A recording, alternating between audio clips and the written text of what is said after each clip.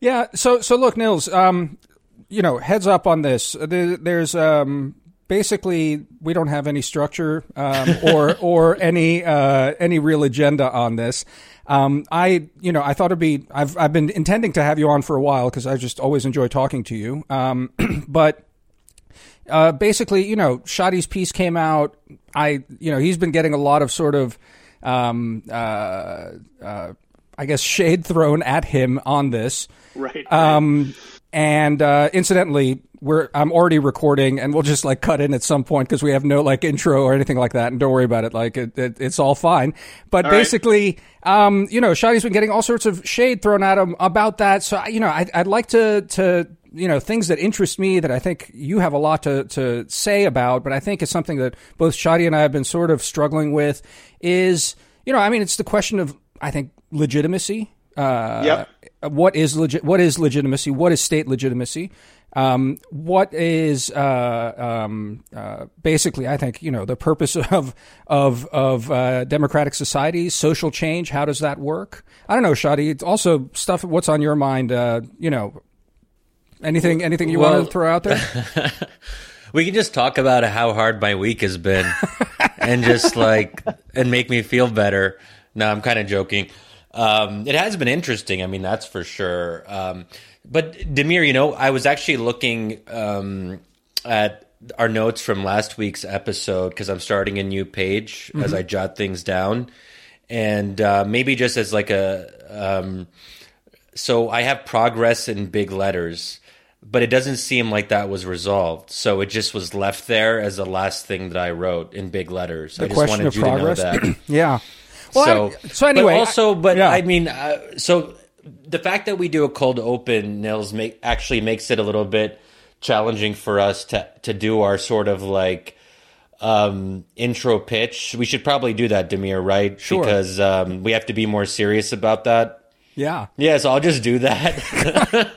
Go ahead and do it. In this very natural, unplanned way. Yeah. But just to give a heads up to our dear listeners, because we care about you and we just want you to be aware of sort of the game plan. But I think that after this episode with Nils, we'll do a special members-only episode of just me and Damir.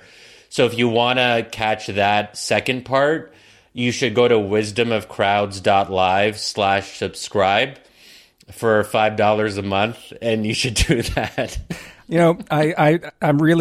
I'm really glad you're our chief marketing officer, Shadi. You do a great job at this. Am I getting better? Yeah, definitely. Nils, are you sold? I'm signing up as soon as we're done with this. Anyway, also the other challenge, Nils, is actually introducing our guests like this because we just sort of try and not be structured, like I said. Anyway, Nils Gilman's on the line with us here, the vice president of programs at the Berggruen Institute. And you're deputy editor at Noema magazine as well, which launched this year, Nils, or last year? When was that? This year in June. How's that going? Well, we've been pretty happy with the amount of reception and distribution that the initial issue and the ongoing pieces that are coming out. We're putting out about two articles a week. It's a long form magazine, which we're living kind of a golden age of long form journalism and commentary, and I guess this is our contribution to it. So we're trying to, the Institute has operated as sort of the intersection of kind of policy, pretty wonky policy stuff on the one hand, and philosophy and sort of long-term structural futures thinking at the confluence of those three intersections. And I think the pieces we're trying to push out through Noema, reflect that confluence. We felt like there was a little bit of a gap in the marketplace for that, and hopefully people will find some of the articles that we're publishing there interesting. Excellent. So I'm actually on the page right now because I'm in front of my laptop, and it looks really impressive. So we'll include the link in our show notes, but I can already tell there's some great articles here. The Cowardice of Today's Liberalism is one title. Boris Johnson is Losing the Union.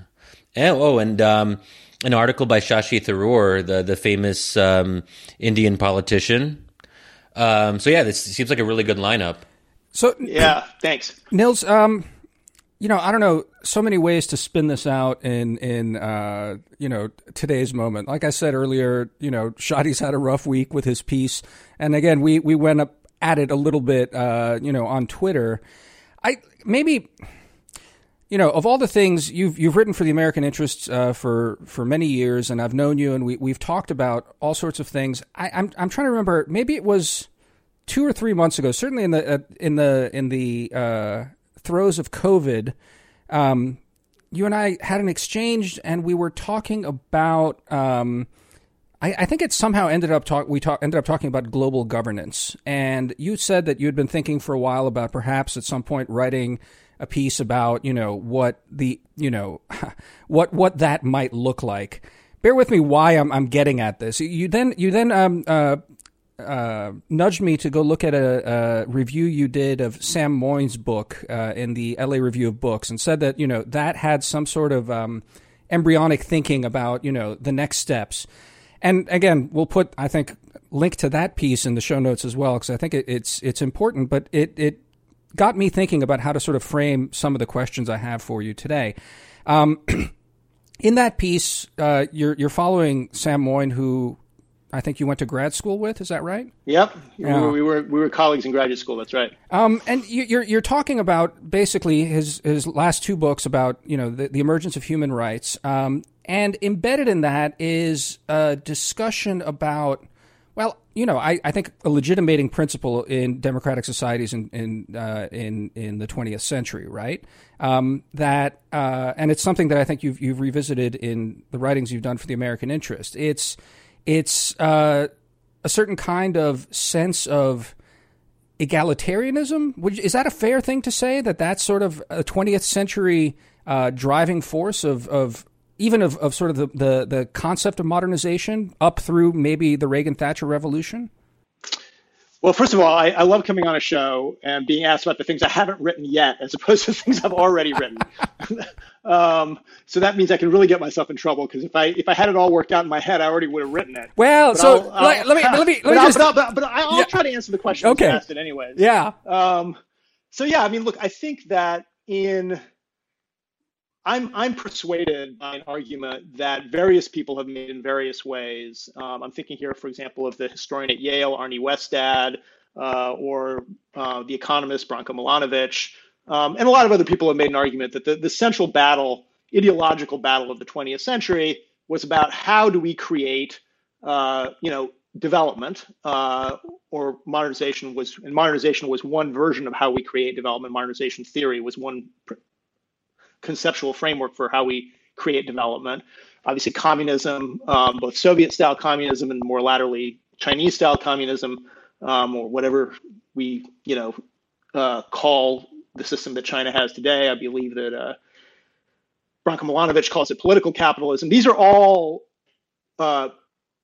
mechanisms and frameworks for creating development. And development has to do 2 things, it seems to me, in order to be legitimate for the country that is being developed. And I say legitimate, the leadership legitimates itself to the people.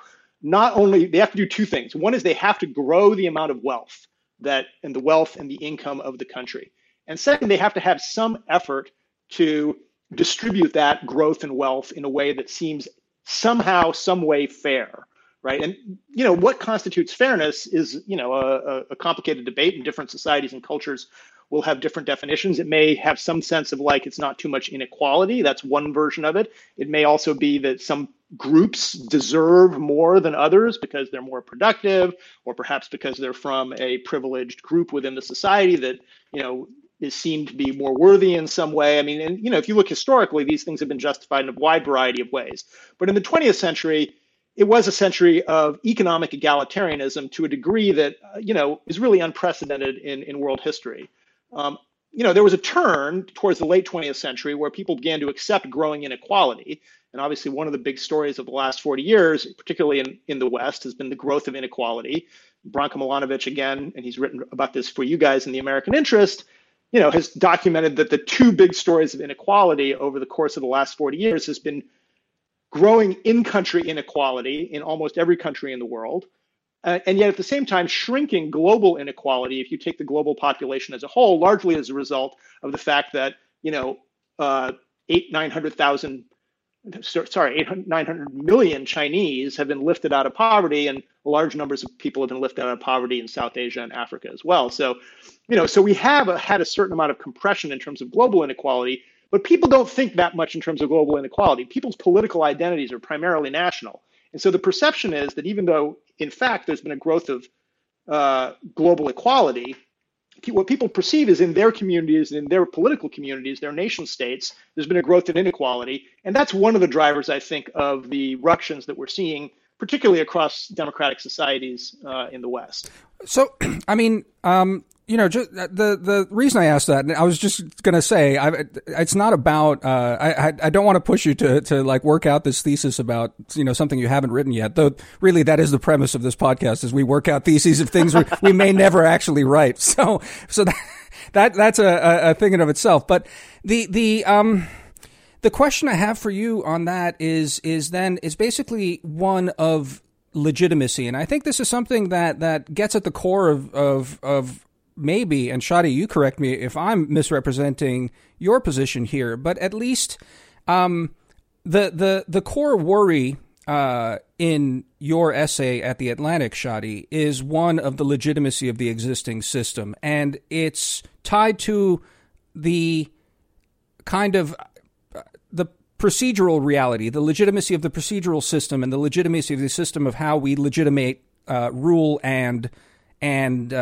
governance. And one of the things that I've noticed, Shadi, at least in a lot of the sort of pushback against you, was saying, it's very emotional. I think a lot of it's incoherent, but part of it is saying that the system itself, for all sorts of reasons, is no longer legitimate.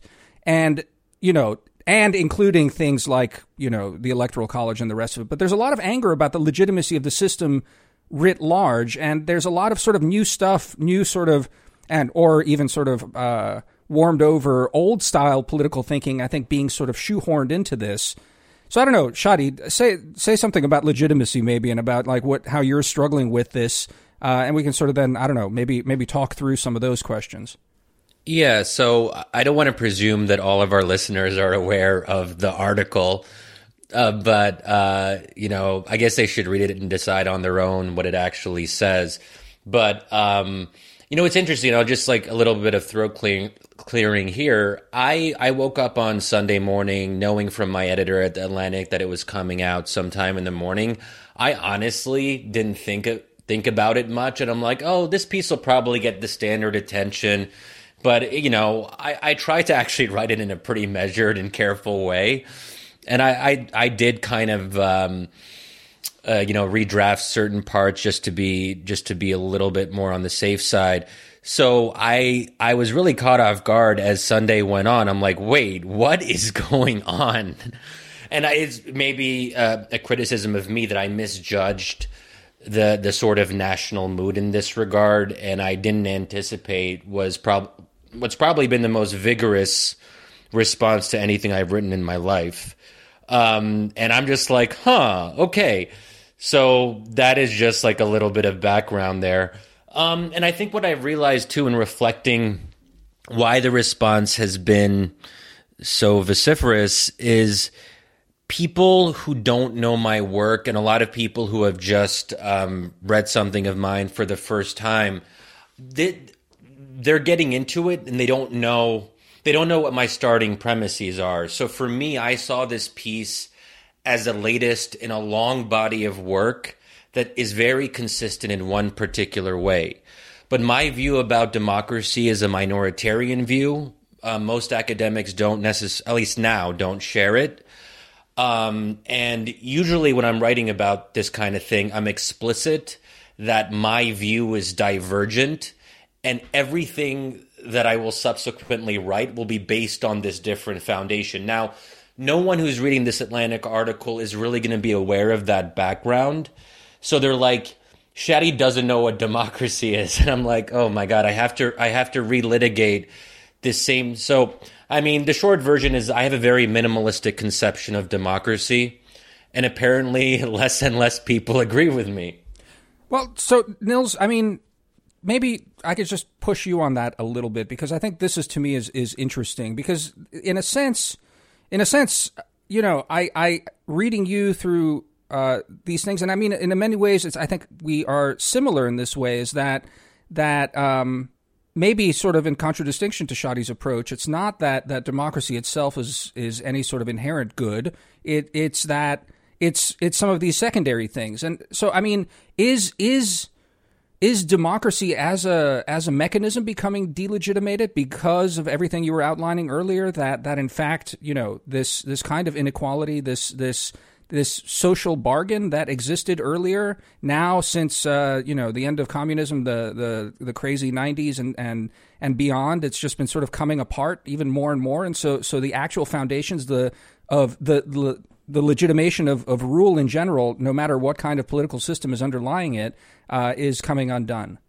So I think the answer to that is basically yes, although I don't think it's just about economic inequality. I think that there are lots of people across the political spectrum who feel as if there was a social contract, there was a particular social hierarchy that, some people are questioning whether that was legitimate to begin with, and are demanding to be brought into the social contract in new ways. And other people find that very threatening because their social position, which may already be being eroded, would be further eroded if those people make advances.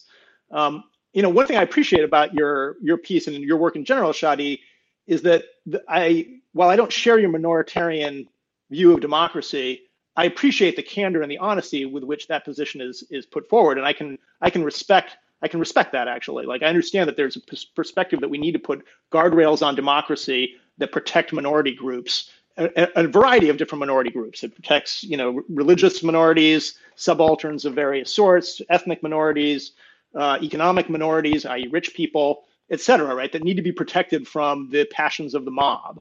And in fact, lots of the debates that went into the founding documents of this country were precisely about how do we put guardrails around, the passions of the majority.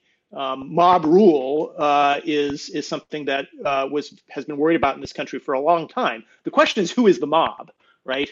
And people see different parts of, see the mob in different places. Is the mob the militia movement and the Boogaloo Boys? Is the mob the BLM movement? Is the mob the people, in Occupy who are demanding more egalitarianism? Well, from the point of view of the people who, have change being demanded of them, all of those are mobs, right?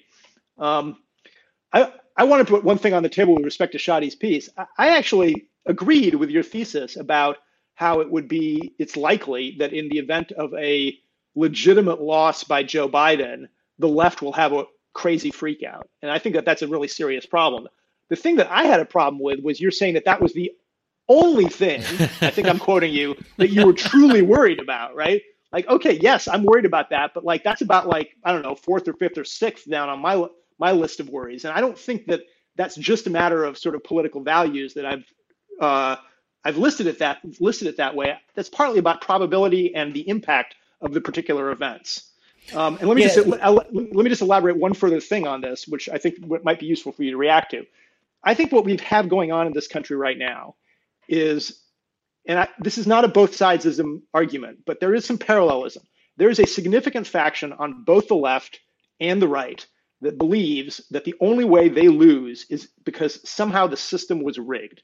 In the case of the left, it's about voter suppression, the electoral college, gerrymandering, et cetera. In the case of the right, it's about illegals voting or too many brown people having been let into the country, or et cetera, right? So that's thing number one. Thing number two is both sides believe that if the other side wins this election, they're going to change the rules in ways that make it impossible for the losers ever to compete effectively again.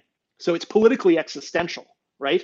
And then the third thing both sides believe is that not only is it politically existential, is that because of the rule changes that the other side is going to put into place when they win, it's going to be physically existential.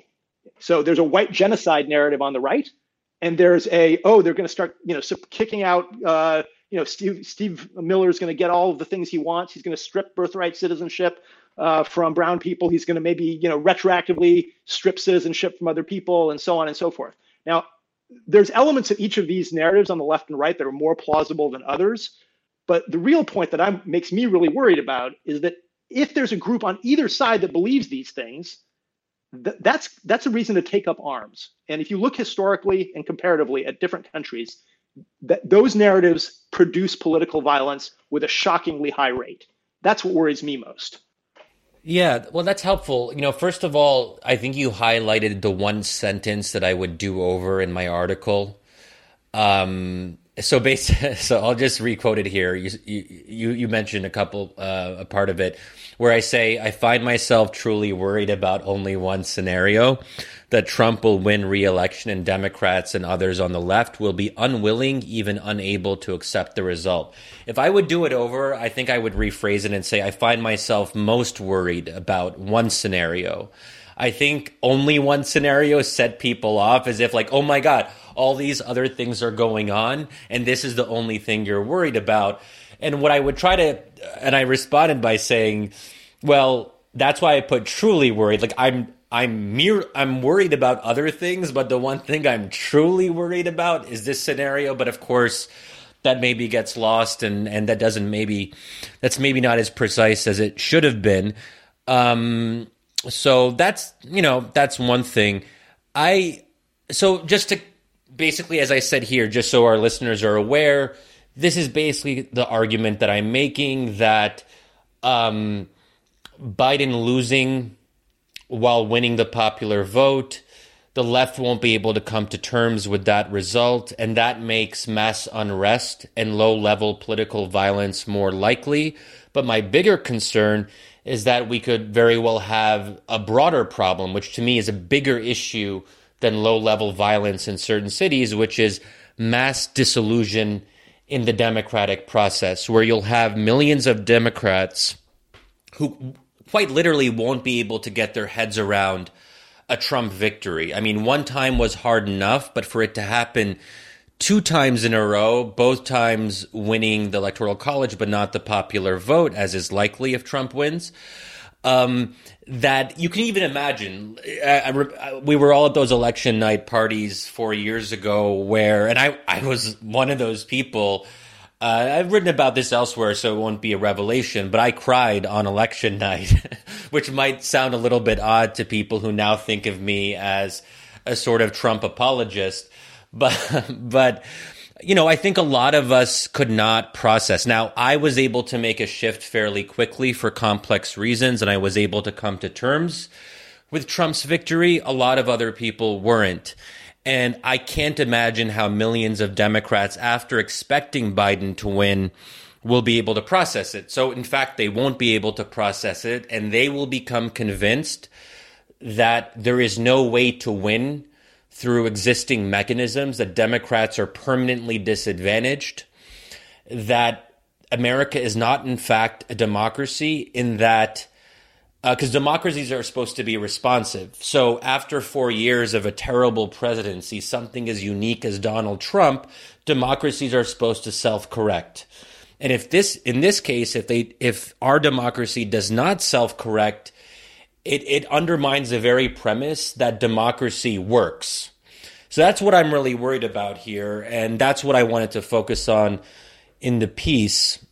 And now, even as I'm trying to sort of revisit how bad it's going to be, I'm again reminded that I don't know how large portions of the left are going to deal with this. But Nils, your point I think is really important, and this sort of I think maybe will help clarify for listeners why I have this preoccupation. You said that both sides see this as an existential election, and when you feel like everything is at stake, and that your very life or livelihood is being threatened by the other person winning, that makes not just unrest more likely, but also taking up arms more likely. So what do we do about that? And this is where I come back to something very foundational, which is everyone has to commit to accepting the results of the election according to the existing rules. So if Trump wins the Electoral College, even though he loses the popular vote, I don't like that. I'm not a fan of the Electoral College, but those are the rules of the game as they're currently constructed. And there were times where we could have made perhaps more of an effort to get rid of the Electoral College, and there were previous efforts. They were blocked in various ways for various reasons. But whatever that backstory is, we are where we are with the rules that we have. And when I see someone like Ian Millhiser, a journalist at Vox, saying explicitly without apology and getting tens of thousands of retweets and likes, he said that he will not consider a president who wins the Electoral College but loses the popular vote as legitimate. So for him, he's already resolved this question. He has preemptively decided that the most likely scenario, if Trump wins, will be an illegitimate one. And that to me is very frightening because he's a left of center journalist in a prominent publication. And this is where I see there's some asymmetry. I don't see anyone on the right of center in a mainstream like National Review or something like that saying that if Biden wins, we're preemptively deciding that he is illegitimate. So I'm seeing mainstream people who should know better starting to take up this narrative, which is already putting us in this realm of illegitimacy, despite Trump perhaps winning by the existing rules. So that's why I feel like I felt a need to focus more on one particular side of it, because that's where I see something new happening. So I have several reactions to this. So first of all, I think the reason why the Democrats or the left feel this sense of the illegitimacy of this is, it's a remarkable fact that since the end of the Cold War, which is, 30 years ago, the Republicans have won the plurality of the vote the popular vote in a presidential election exactly once in 2004. The other 6 out of the last 7 elections, and almost certainly this time around, Trump will lose it again. He's not even trying to win the popular vote this time. And yet, despite that, the Republicans have, put a hammerlock on the Supreme Court for the rest of my life, et cetera, et cetera. So there's a feeling of, that the system as it's currently constructed is rigged against the left, not against the right. So if everybody follows the rules, it's rigged against the left and not the right. So it's not surprising that you'll see the voices of claiming that the system is illegitimate from the left and not the right. It's just structural. It's not because the left is more inclined to delegitimate the other side. In fact, if anything, the thing that's been shocking to me over the last 30 years, certainly since Gingrich and his Republican revolution, as he put it, is the refusal to accept the legitimacy even of presidents who win the majority of the vote, like Obama, and in both 2008 and 2012, there was a huge rejectionist attitude that, you don't actually get to implement your agenda even though you won. We're going to try to stop you from doing anything by every means we have, right? So I just don't think it's parallel on that level. But there's a deeper problem that I want to emphasize, which is that the thing that I've been most worried about, and I've spent much of the summer, working on this particular scenario. This, scenario is related to this particular possibility, is that, if the election goes forward and everybody who wants to vote gets to, and all of their votes get counted properly, then I'm willing to accept myself, and I think actually most Democrats and most of the left are willing to accept that, yes, it sucks that we're in this structural situation where the Electoral College screws us over. But if the votes go down this way, it sucks. We're going to get Donald Trump for another 4 years. We're going to have to do things to prevent him from, dismantling the institutions more than he already has, et cetera. The real fear, though, right now is that he and Barr and their enablers in the Republican Party rank and file establishment are not going to allow everybody who wants to vote, and are going to do everything they can to disallow as many of the votes as possible that people do end up casting. So you see this, and this is not like a random journalist like Ian. This is the president of the United States saying that voting by mail is corrupt. It's filled with fraud with no evidence whatsoever. So the reason why I find your argument here about I'm more worried about Ian Millhiser than I'm worried about President Trump. I mean, come on, man. Well, okay. So here's the thing, and this colors a lot of my approach to these issues. I sort of take as a given that Trump is terrible and sucks. So people ask me sometimes, Shadi, why aren't you getting outraged about Trump? For me, that goes without saying. It's like when there's a terrorist. Okay, this maybe is not the best. I guess I could say it on the podcast. I wouldn't write this down. But it's similar whenever there was a terrorist attack that was committed by Muslims.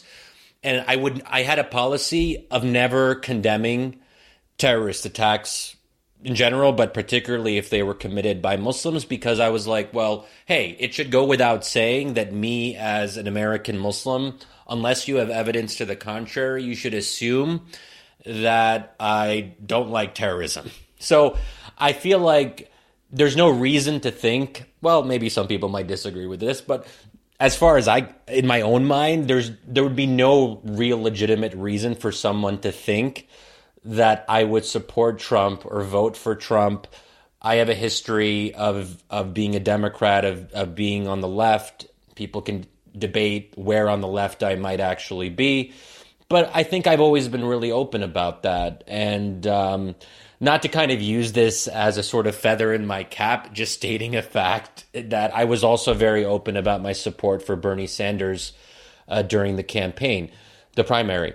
So I feel like I want to be able to focus on my own side because that's where I can actually influence things. If I'm just another voice out of the thousands of people on Twitter who every single day are getting tens of thousands of retweets by saying Trump is bad in all these different ways, that is just a kind of virtue signaling. It's just a kind of, unless I'm saying something new and original. And I think your piece about the integrity of the election, which I reread today, I think reminded me that, there are other arguments.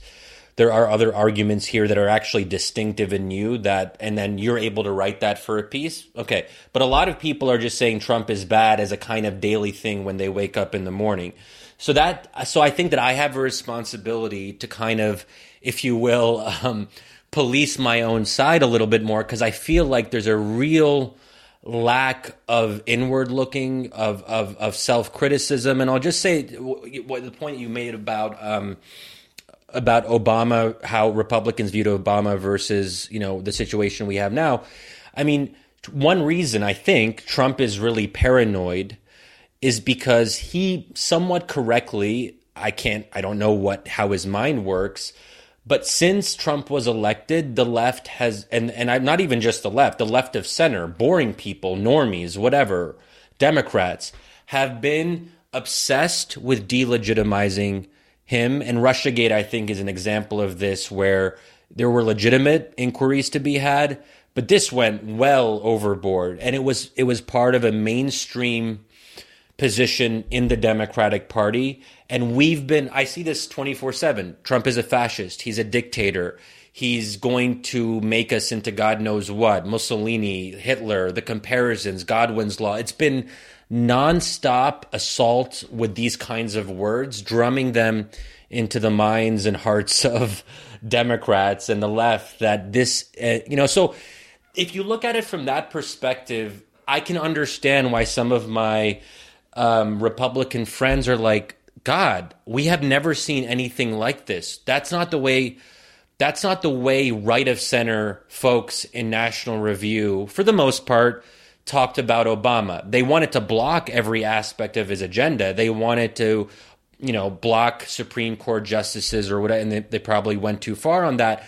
But it wasn't this obsession with Obama is a fascist, Obama is a dictator. Yes, that was on the far right, but I don't recall that being the dominant narrative when I was reading National Review, for example. Nils, or both of you guys, let me ask. I think there's a way to just scope this out a little bit and get us to what to me is actually, the deeper question in a lot of this that also gets us above the sort of what ultimately to me is a lot of sort of partisanship around the debate, specifically around Shadi's essay and how that all got caught up in it. But Nils, you said something along the lines of, about voter suppression. And, I think it was Damon Linker this week also wrote a piece he was talking about. I'm trying to remember exactly. I can describe it because he was nice to me. Yeah. So I remember. So you remember that one well. No, but I just want to focus on one thing on it and get on something that Nils that you're getting at there. He said something about the how Democratic votes are inefficiently distributed across the country at this point. I think it's a concept that's it's probably familiar to both of you guys, right? But it's a fact that the way gets back to what you were saying, Shadi. It's like the system that we have ultimately on all sorts of levels ends up, it's a certain kind of geographic representation. There's a book that came out, I think it was last year. I think it was in 2019. This guy, Jonathan Rodden, it was called Why Cities Lose. And he looked at sort of this idea that how, representation going back to the 19th century and even in Europe, how democracies worked and basically the rise of social democracy, how specifically the left, which was the party of, factory workers, the working class, those were all, with the basically, the peasantry generally was becoming more reactionary anyway. It was never sort of the real source of the left's power. And it was always geographically focused on cities. And that there's a problem there unless you have a certain kind of system in place, which is, at-large voting all across, and that, there is no geographic representation. At that point, Nils, a lot of the arguments that you end up making about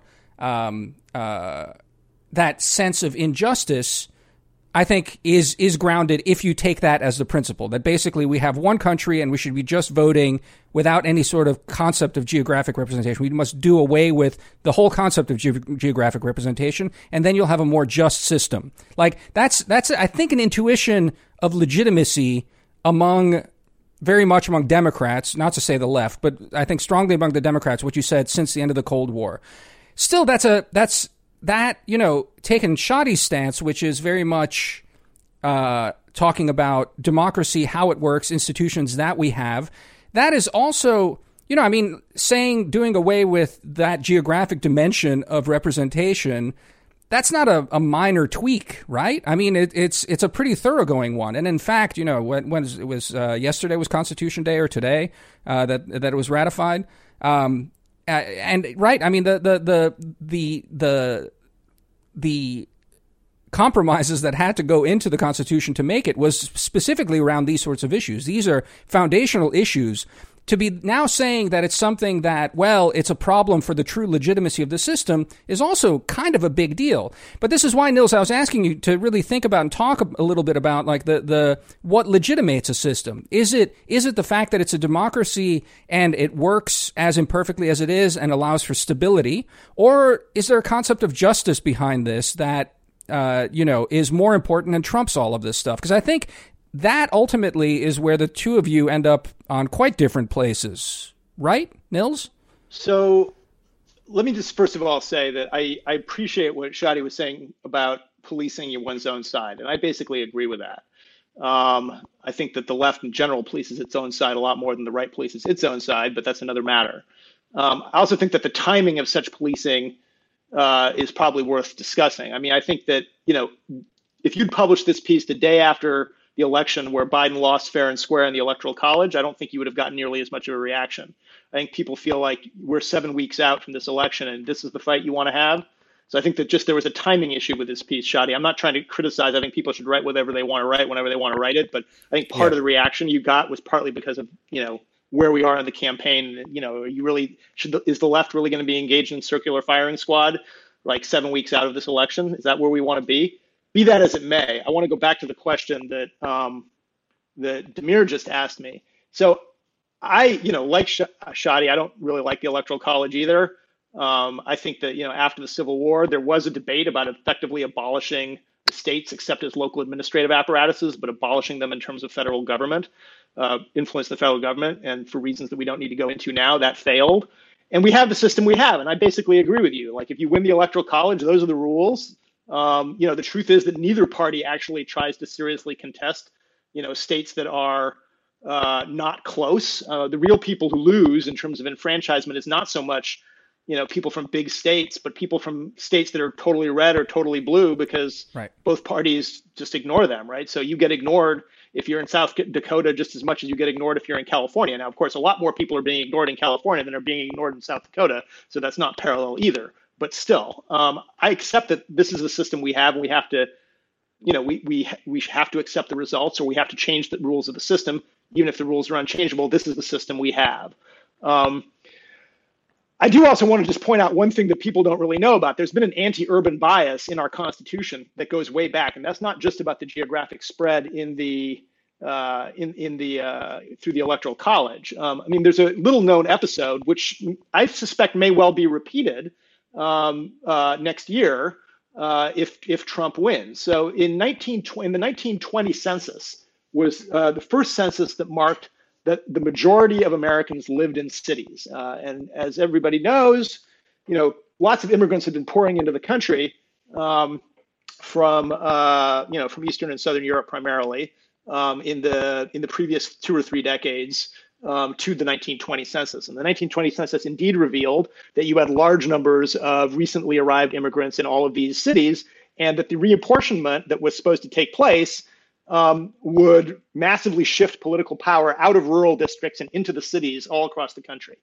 And so the Republicans, when they won, just said, screw it, we're not reapportioning. Yeah. Right? Yeah. Because they don't have to. And because that's just a norm. And I wouldn't be surprised if they don't like the results of the census that they're intentionally botching now.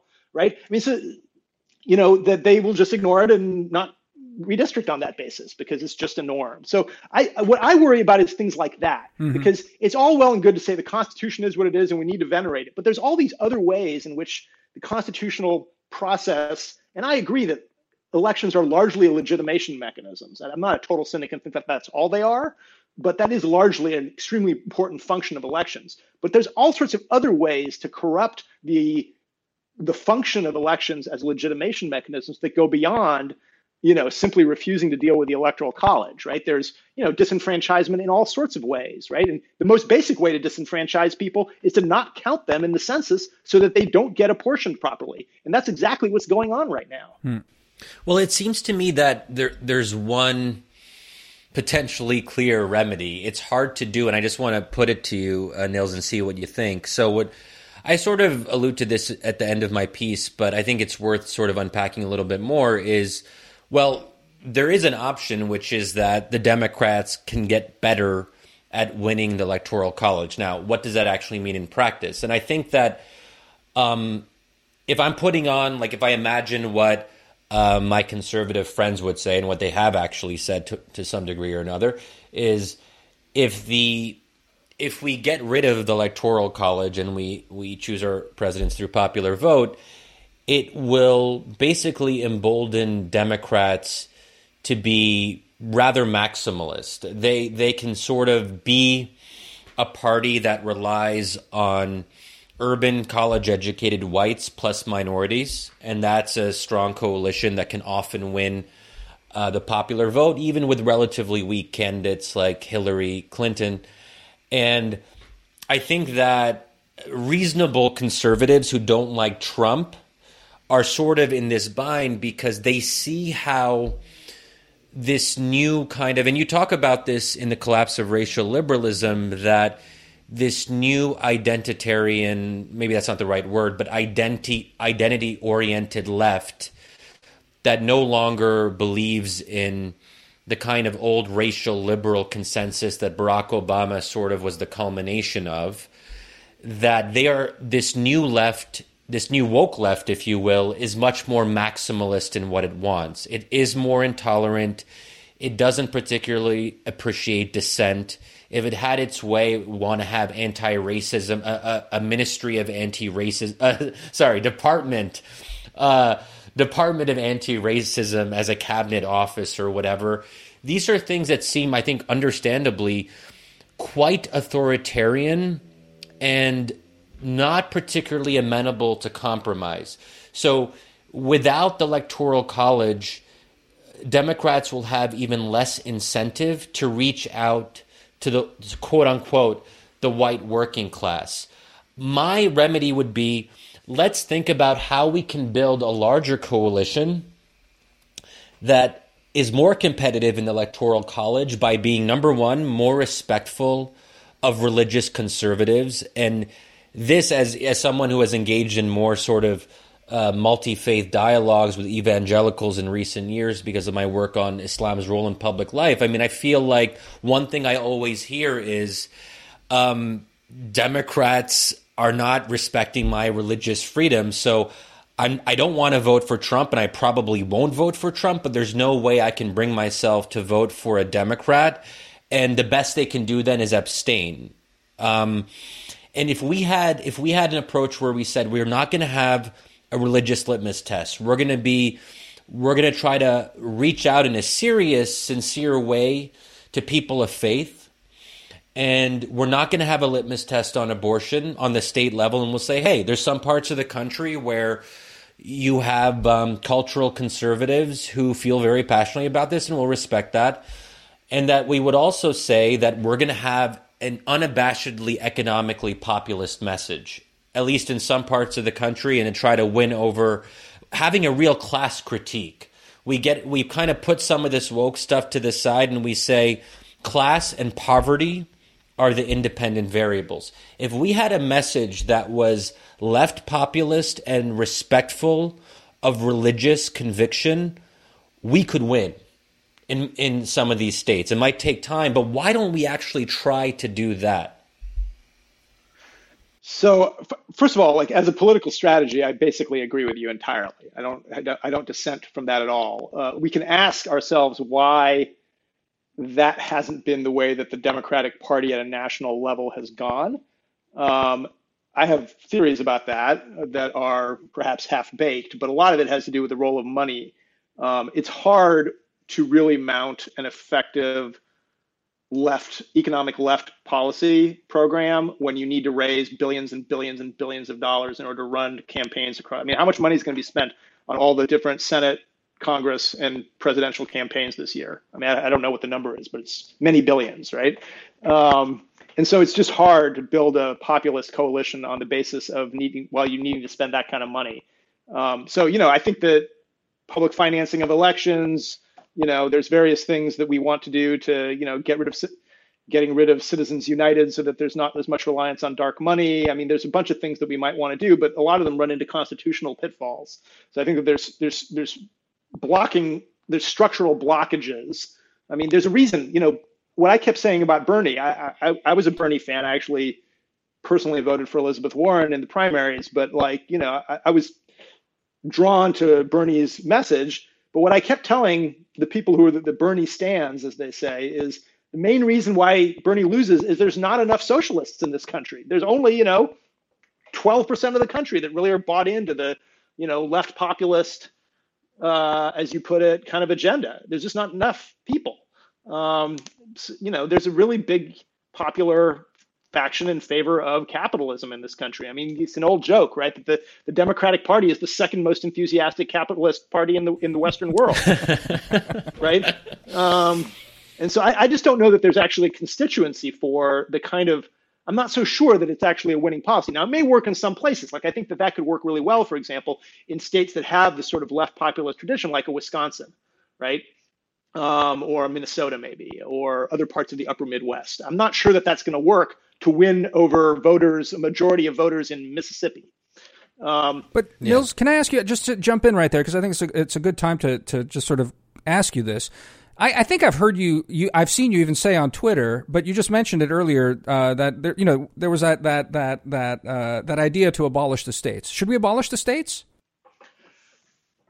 So the short answer is I think that this is a ridiculous idea in terms of practical achievement. It's never going to go anywhere. So I'll just say that right up front. I'm not going to be pretending about that. But yes, I mean I do think that the states are fine to be left in place as a administrative apparatus for local governance. I have no problem with that. We don't need to have, in fact, some states need to be broken up. I live in California, and the state is way too big for it to be governed effectively from Sacramento. And in fact, it is not governed effectively from Sacramento. We probably, from an administrative perspective, should push more things down to county levels, right? And, quite a bit has been pushed down in California over the last few years.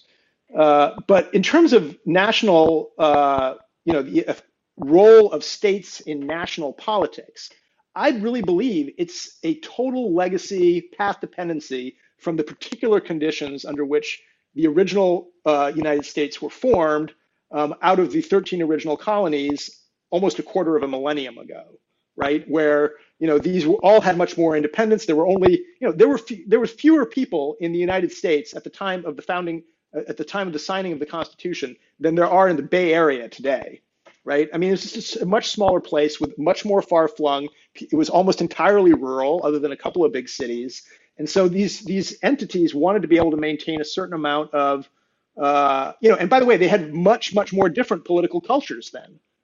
It wasn't just about slaveholding. It was very different parts of Britain had, implanted their settlers in the different parts of the colonies that led to very different political cultures. And the Tidewater in New England, in Quakers in Pennsylvania, the Cavaliers in the South. So you had very, very different and divergent political cultures. Now, 250 years later, the country, despite the current political divisions, is in fact a much more unified, politically unified, and historically unified country in terms of a common set of historical experiences than the world we had in 1787. So I really think it's moved differently, right? And so, look, I'm a majoritarian. We talked earlier about this sort of fundamental philosophical difference, I guess, that Shadi and I have. I'm much more of a majoritarian than you are, Shadi, and so I sort of feel like the Senate, from day one, was an anti-majoritarian institution. It was designed as such. And so to some extent, people can say, well, the founding fathers designed it as such, and so we should keep it as such. I don't know why we necessarily have to venerate these guys from 250 years ago. If the system's not working well for us, let's rewrite the system. Well, so a couple of things. I'll let you jump in a sec, Shadi, but, it's one of these things, though. It's a real trend, I think, that one can identify if one looks at how people talk about and think about, post-Cold War governance in a lot of ways. You see it in Europe in a lot of ways. And it's interesting. The one thing I picked up on what you're just saying, though, Nils, you said California itself is so big and unmanageable that it should be broken up. And yet in the same breath, you're arguing for a more cohesive, a singular, unified sort of governance structure as well. And this sort of gets back to this, this idea of, what is governance in a lot of ways, and what are we talking about? What is legitimacy? Because, the reason I say like post-Cold War, the funny thing is that that's one of those interesting guiding principles about Europe as well. It's that, to a certain extent, it's encouraging devolution and bringing back certain competences to the local level, and at the same time, disempowering the nation state in favor of some sort of supranational governance in the shape of the EU. Now, in a lot of ways, the EU, I think, has run into the hard limits of that approach. In fact, that the supranational governance thing, which in a lot of ways was trying to recreate the nation state on this sort of supranational level. Maybe that's the mistake, and maybe governance shouldn't look like that at that high a level. But maybe talk to me a little bit about that, Nils, about legitimacy there as well, because how do you talk about, like, California's too big, and then you say the United States needs to be more unified and unitary? Right. So this goes back to the concluding paragraphs of the article, the review of Sam Moyn's book in the LA Review of Books. And this is the article I've been thinking about for many years, and I'm still cogitating on because I haven't worked it out. So I'll try to think out loud with you guys and tell you what I think. Great. So basically, I think a lot of the legitimacy issues that governments are facing, and like you, a lot of my thinking about this has come from many years of observing what's going on in the European Union, is derived from the fact that we do not have decision-making over decision-making rights, or decision rights are not located in the proper levels of governance. So you think about multi-level governance, right? Like, all of us are subjected to rules by our local government, our mayors, our city councils, our counties, our rules by our state, rules by our national government, and then to some extent, rules that operate at a transnational or global level, right? There's different kinds of things are being adjudicated at different levels of the system in terms of governance. Now, my view on this is, if we look at it at the largest level globally, is there's a handful of phenomena that are policy relevant, that are quintessentially global and transnational, because they fundamentally involve flows of things all over the world. So things like migration, things like technology flows, things like managing climate change, or specifically emissions and mitigation, not so much adaptation. And there's a few others of these things: trade, international finance issues, right? And for those things, we need to have global institutions that can manage the risks and opportunities associated with those quintessentially global phenomena. Then, beyond those totally global things, I believe the principle should be one of what's used, the Catholic Church and the European Union refer to as subsidiarity.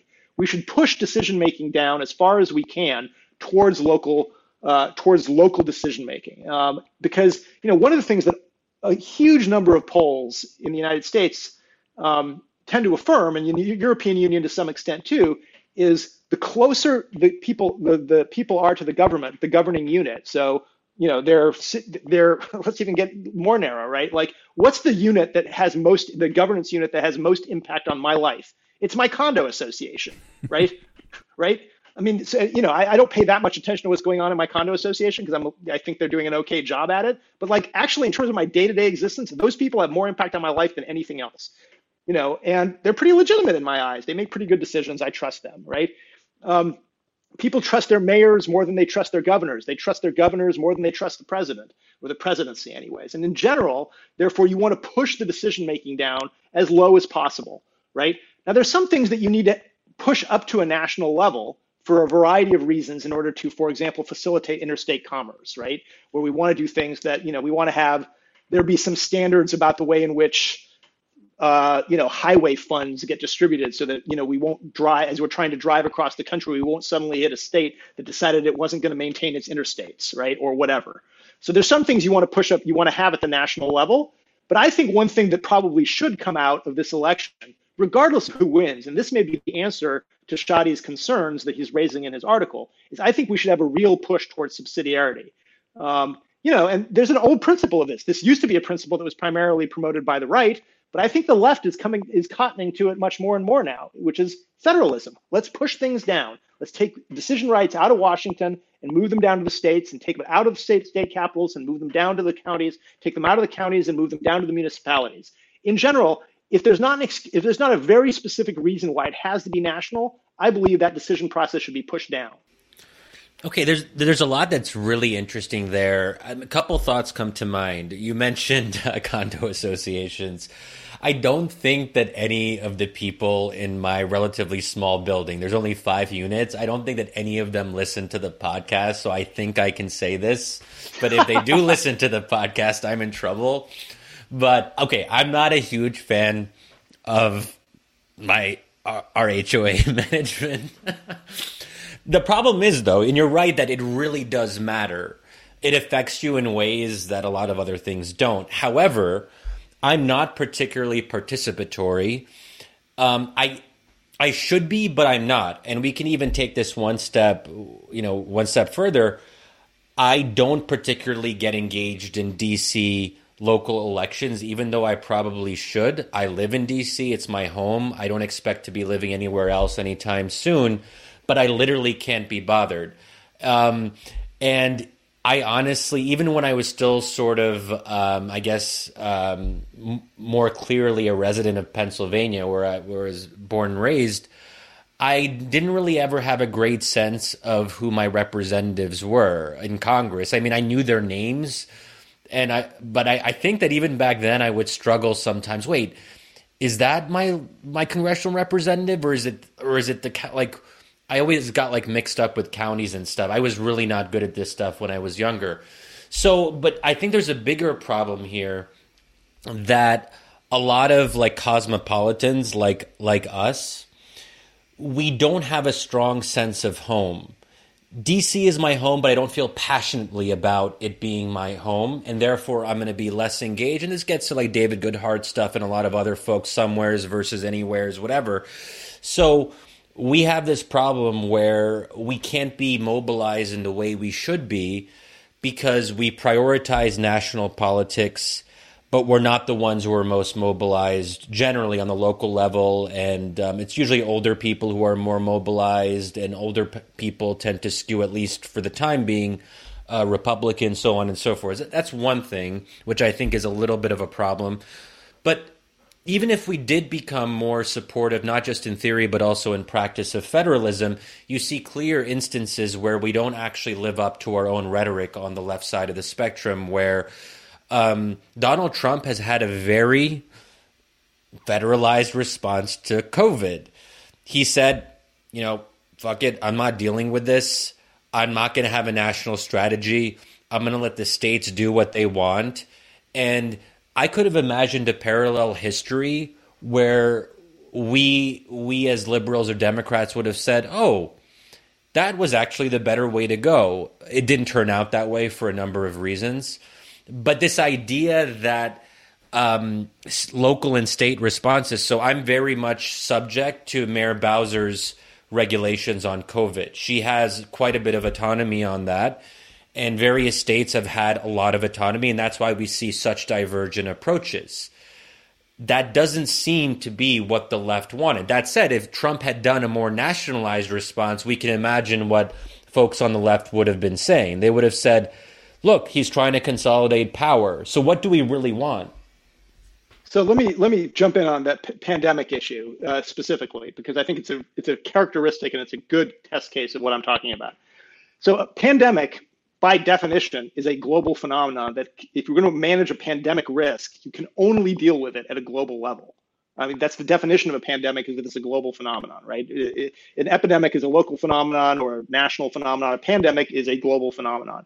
And the reason why, lots of money and time and effort and energy has been invested by lots of different countries in the World Health Organization and pandemic preparedness exercises and efforts was precisely to be able to deal with, and to try to nip in the bud potential pandemics. And, we were successful in the case of SARS, successful in the case of MERS, successful in the case of Ebola, right, in nipping these things in the bud. They did not, in fact, become pandemics. They were locally contained.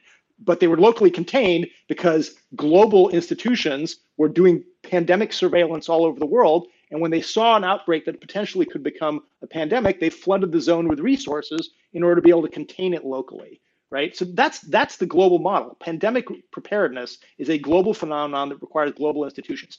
Once the thing became pandemic, then I think, now you're dealing with like local medical issues, right? And some things may have been worth doing nationally, right? Procurement, for example, and distribution of equipment and so on. Certainly issues of like shutting down travel. I mean, Trump will try to claim he did a good job because he shut down travel from China, but in fact, he didn't shut down travel from China at all. He just shut down travels of Chinese nationals because, he wasn't actually motivated by dealing with the pandemic. He was motivated by pursuing some other agenda, which we can assume what it was, but he was letting lots of people in. There was a pandemic going off in Europe, and he let people, come flying back into the country and not be quarantined, right?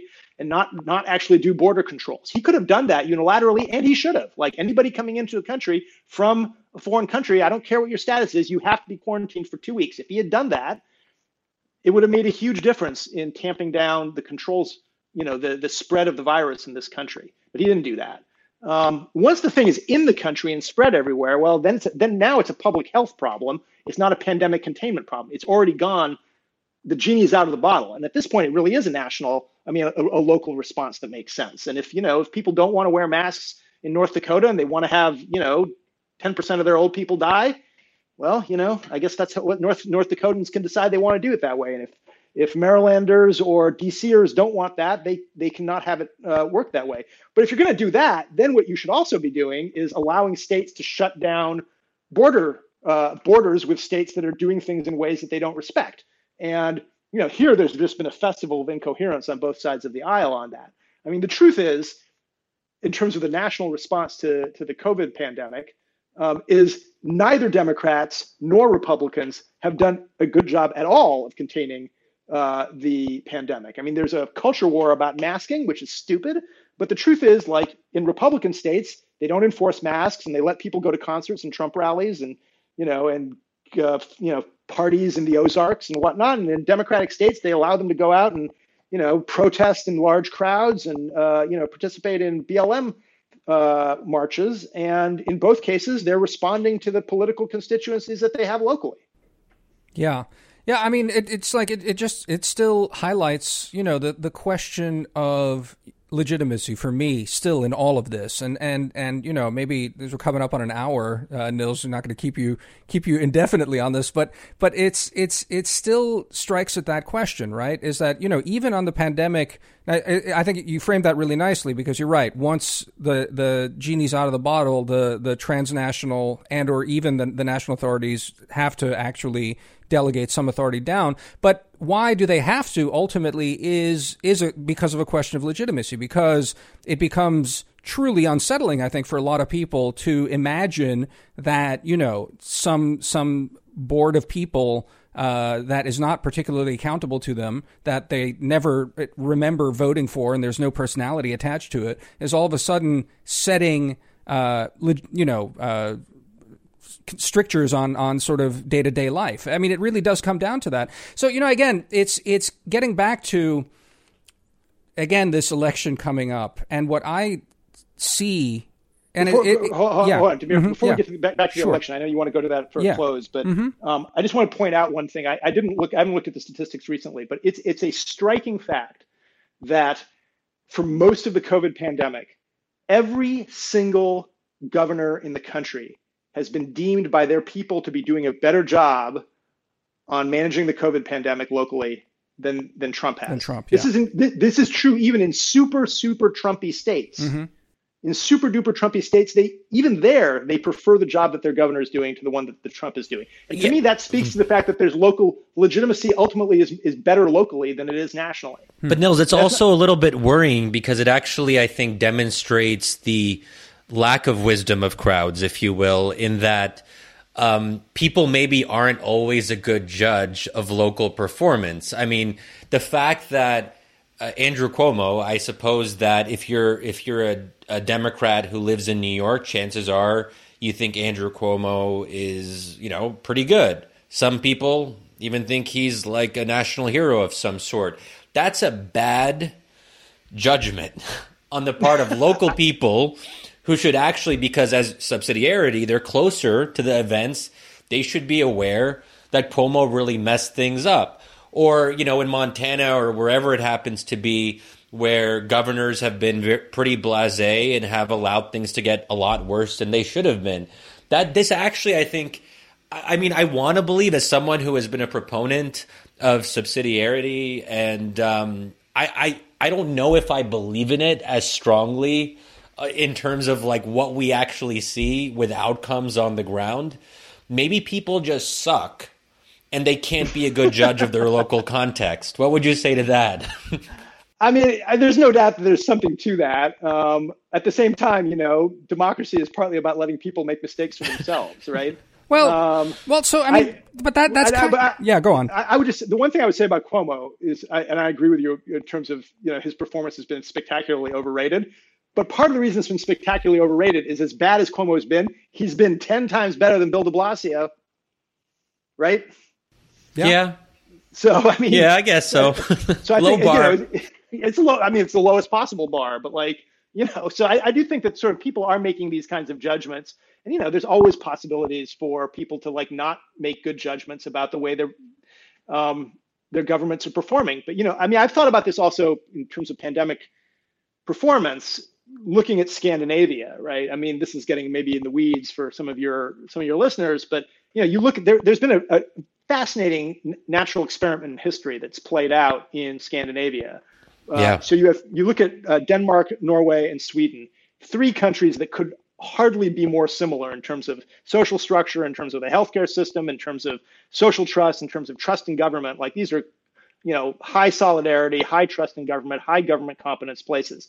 And you've seen radically divergent performances in terms of the death rate on COVID, where Sweden decided famously to go for herd immunity. And the result is that they've had 5 times as many people per capita die as in Denmark, and 10 times as many people die per capita as in Norway.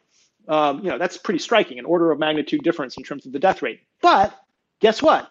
The governments are equally approved on their COVID performance in each country. Yeah. And it may reflect simply that there's a difference in political culture. The Swedes are simply, they believe it's okay to accept a certain number of deaths of old people in old folks' homes in order that young people can roam free and party. And that's, that's a political choice ultimately. I mean, you can laugh at that, but that's a serious choice, right? But that's frightening though. I mean, the way that if it's as stark as you're saying here, and I think it might be actually, and as someone who, I mean, I do think Sweden is fascinating, but some of it might also be a certain deference to local authority, that there is a certain faith in Swedish authorities, the public health system, which is pretty technocratic in the sense that it's somewhat autonomous and insulated from the elected national government. And people say, well, hey, we have to defer to these technocrats, so on and so forth. So maybe some of it's about that. But again, it does suggest that people are sort of instinctually deferential to their local government. If we treat Sweden as kind of like not a full-on country per se, but a kind of a locality where, if you're in Stockholm, a lot of people seem to know each other. Especially if you're outside of Stockholm, there aren't a lot of other large cities.